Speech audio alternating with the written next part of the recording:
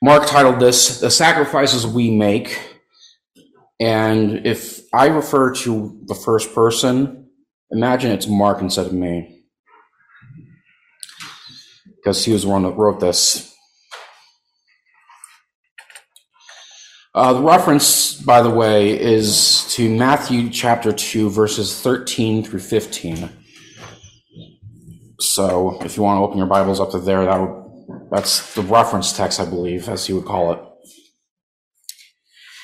There was a Christmas play where a little boy desperately wanted to be Joseph. But when the parts were handed out, his biggest rival was given that part, and he was assigned to be the innkeeper instead. He was really bitter about this. So, during all the rehearsals, he kept plotting in his mind what he might do to get even with his rival, who was Joseph. Finally, the night of the performance, Mary and Joseph walked across the stage. They knocked on the door of the inn, and the innkeeper opened the door and asked them what they wanted. Joseph answered, "We'd like to have a room for the night." Suddenly, the innkeeper threw the door open wide and said, "Great, come on in and I'll give you the best room in the house." That wasn't in the script. For a few long seconds, poor little Joseph didn't know what to do. Then finally, an idea occurred to him. He pretended to look inside the inn, and then, turning to Mary, he said, "No wife of mine is staying in a dump like this. Come on, Mary, let's go to the barn." And as I would personally say, I'm going to remember myself here, that's my reaction to his day's in. Now, did Joseph ever say anything like that in Gospels? No. In fact, I've, Mark, done a study of nativity stories in Matthew and Luke, and I found that Joseph never said anything, anywhere in the Gospels. Not a single word. In Matthew 1, 18 through 24, we're told, Mary was pledged to be married to Joseph, but before they came together, she was found to be with child through the Holy Spirit. Because Joseph, her husband, was a righteous man and did not want to expose her to public disgrace, he may have had in mind to divorce her quietly. But after he had considered this, an angel of the Lord appeared to him in a dream and said, "Joseph, son of David, do not be afraid to take Mary home as your wife, because what is conceived in her is from the Holy Spirit. She will give birth to a son, and you are to give the son the name Jesus, because he will save his people from their sins." All this took place to fulfill what the Lord had said through the prophet. The virgin will be with child and will give birth to a son, and they will call him Immanuel, which means God with us. When Joseph woke up, he did what the angel of the Lord had commanded him and took Mary home as his wife, as was recorded in Matthew 1 and 24. Joseph never said a word. He simply obeyed God and took Mary to be his wife. In Matthew 2, 13 through 15, we're told that when the Wisemen had gone, an angel of the Lord appeared to Joseph in a dream. "Get up," he said, "take the child and his mother and escape to Egypt. Stay there until I tell you, for Herod is going to search for the child to kill him." So he got up, took the child and his mother during the night, and left for Egypt, where he stayed until the death of Herod, as is recorded in Matthew 2 and 15. Again, Joseph never said a word. He simply obeyed God and went to Egypt. Then in Matthew 2 and 22 we read, "When he heard that Archelaus was reigning over Judea in place of his father Herod, he was afraid to go there, and being warned in a dream, he withdrew to the district of Galilee." In Matthew 2 and 22. I may have mispronounced that ruler's name, I apologize. Again, Joseph never said a word. He simply obeyed God and went to Nazareth. Joseph was kind of like the silent partner in the story. He never speaks up, never complains. He just does what he's told. And you gotta believe that couldn't have been easy. One preacher put it this way: Joseph didn't expect to raise a boy that he actually wasn't the father of.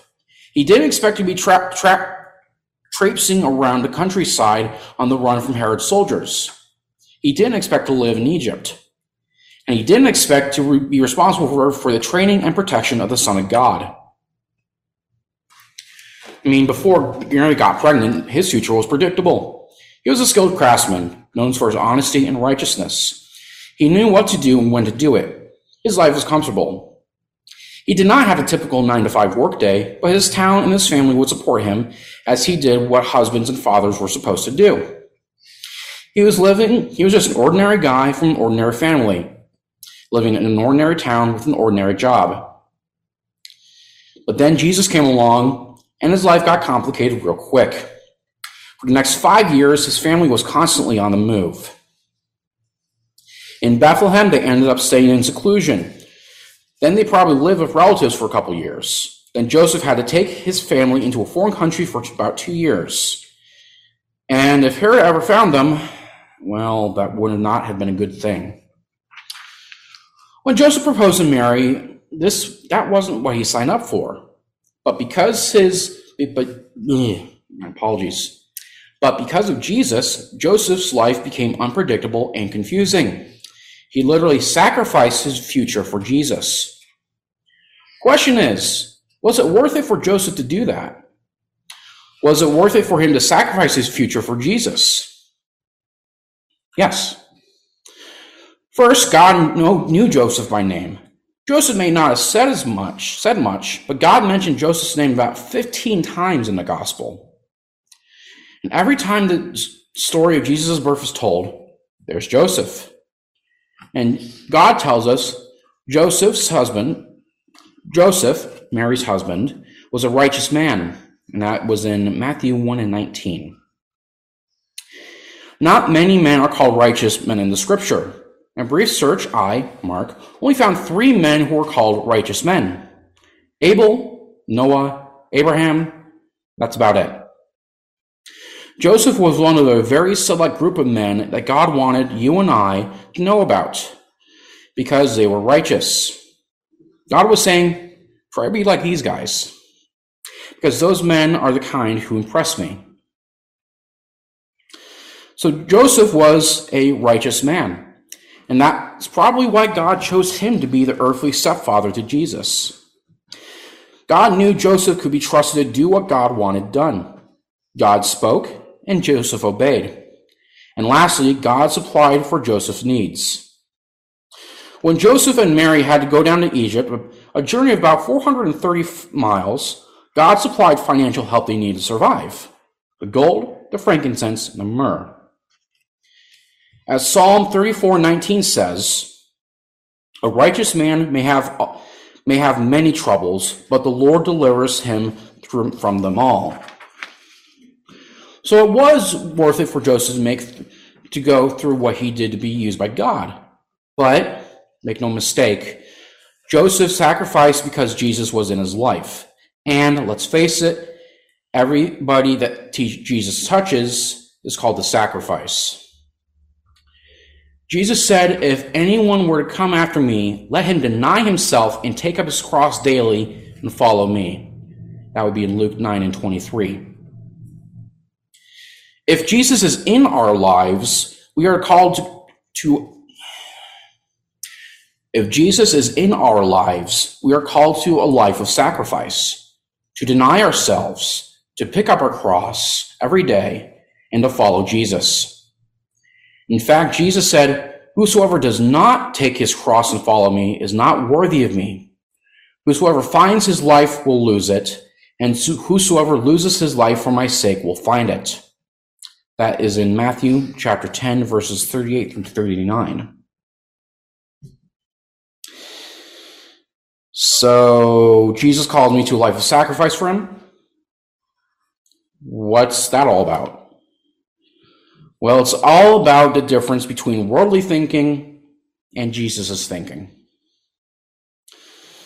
An illustration.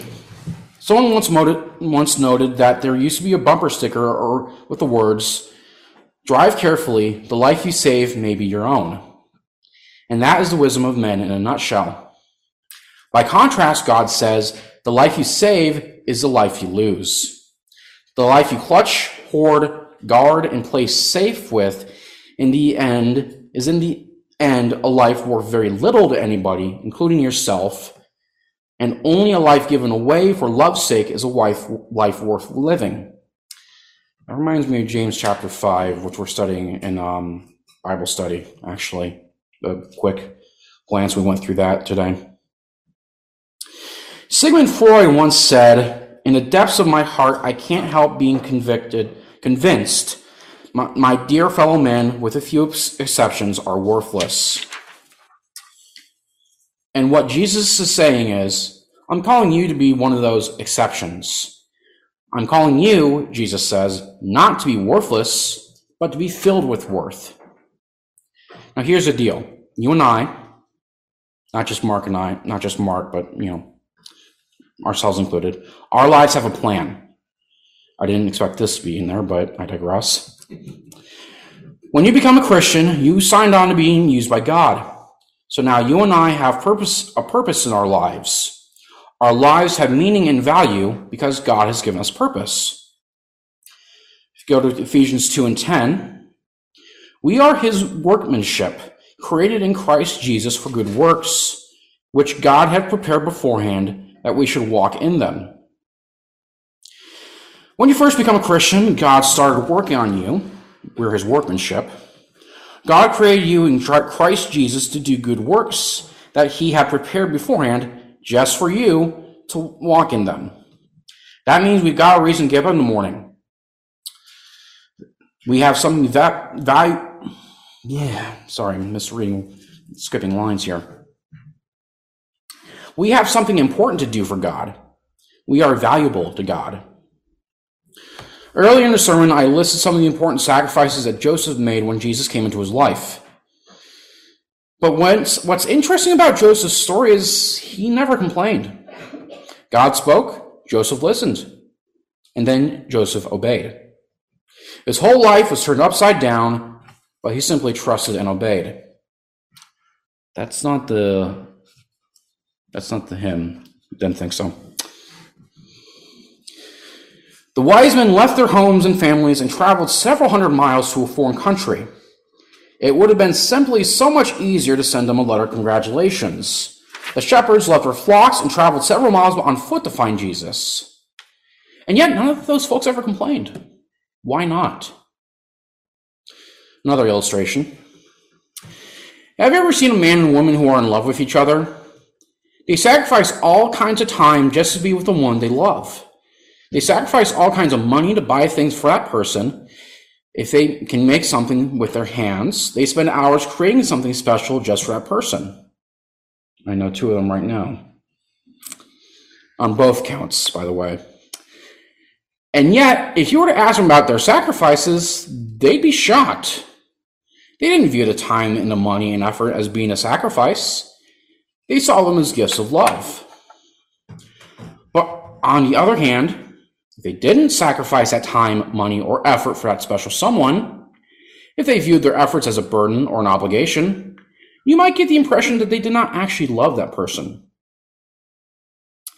Do you remember after Jesus rose from the dead, he sat down to eat with his disciples? John 21, 15 through 17 reference. Jesus said unto Simon Peter, "Simon, son of John, do you love me?" And Peter said to him, "Yes, Lord, you know that I love you." And Jesus said to him, "Feed my lambs." Jesus said to him a second time, "Simon, son of John, do you love me?" And Peter said unto him, "Yes, Lord, you know that I love you." And Jesus said to him, "Tend my sheep." Jesus said to him the third time, "Simon, son of John, do you love me?" Peter replied, "Lord, you know everything. You know that I love you." And Jesus said to him, "Feed my sheep." Feed my sheep. Take care of my sheep. And that's exactly what Peter did.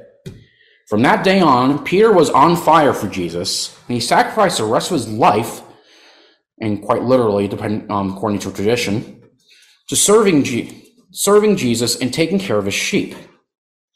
But I doubt he would have seen his efforts as being a sacrifice, an obligation, or a burden. Peter did what he did because he loved Jesus. Do you love me? Jesus has asked. We ask ourselves, what have I sacrificed for Jesus? But this morning, I'm going to ask you to imagine Jesus asking you, do you love me? And if you say yes, imagine Jesus saying, if you love me, feed my sheep, tend to my sheep, feed my sheep, talk to my sheep. If you love me, do whatever you got to do to take care of my church, my people, if you love me. Another illustration. This is a story that during World War II, a building in Strasbourg, France, was destroyed by bombings. After the attack, the members of that town took stock of the damage. One of the great sources of pride for that area had been a statue of Christ, which had been sculpted by a great artist centuries before. It was a beautiful work of art.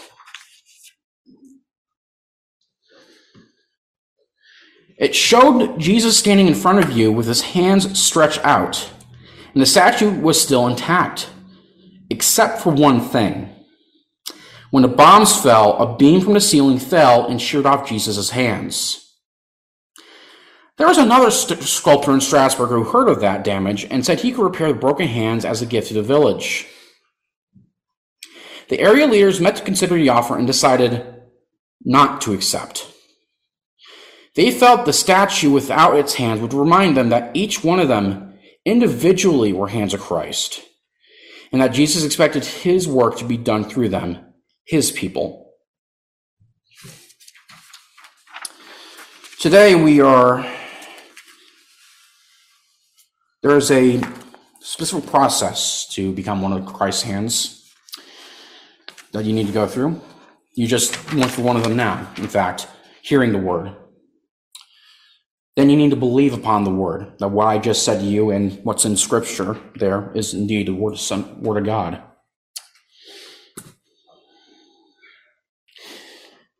You need to then repent of those sins, truthfully repent of those sins, and then confess them before men. And then you need to be immersed here in the waters of baptism. Okay, not here because it's not empty right now, but some body of water, obviously. And then after that, you need to live your life and act as Christ's hands, as the people of Strasbourg decided to symbolize with the statue there. I realize this is a bit short, but again, my preparation was only a couple of hours. I apologize. But if you're one of those people that need help, whether it be needing to become one of Christ's hands and joining the church here, whether it be just needing to get something off your chest, something that you may need to repent of, can you come forward and please, as we stand and sing our song of invitation.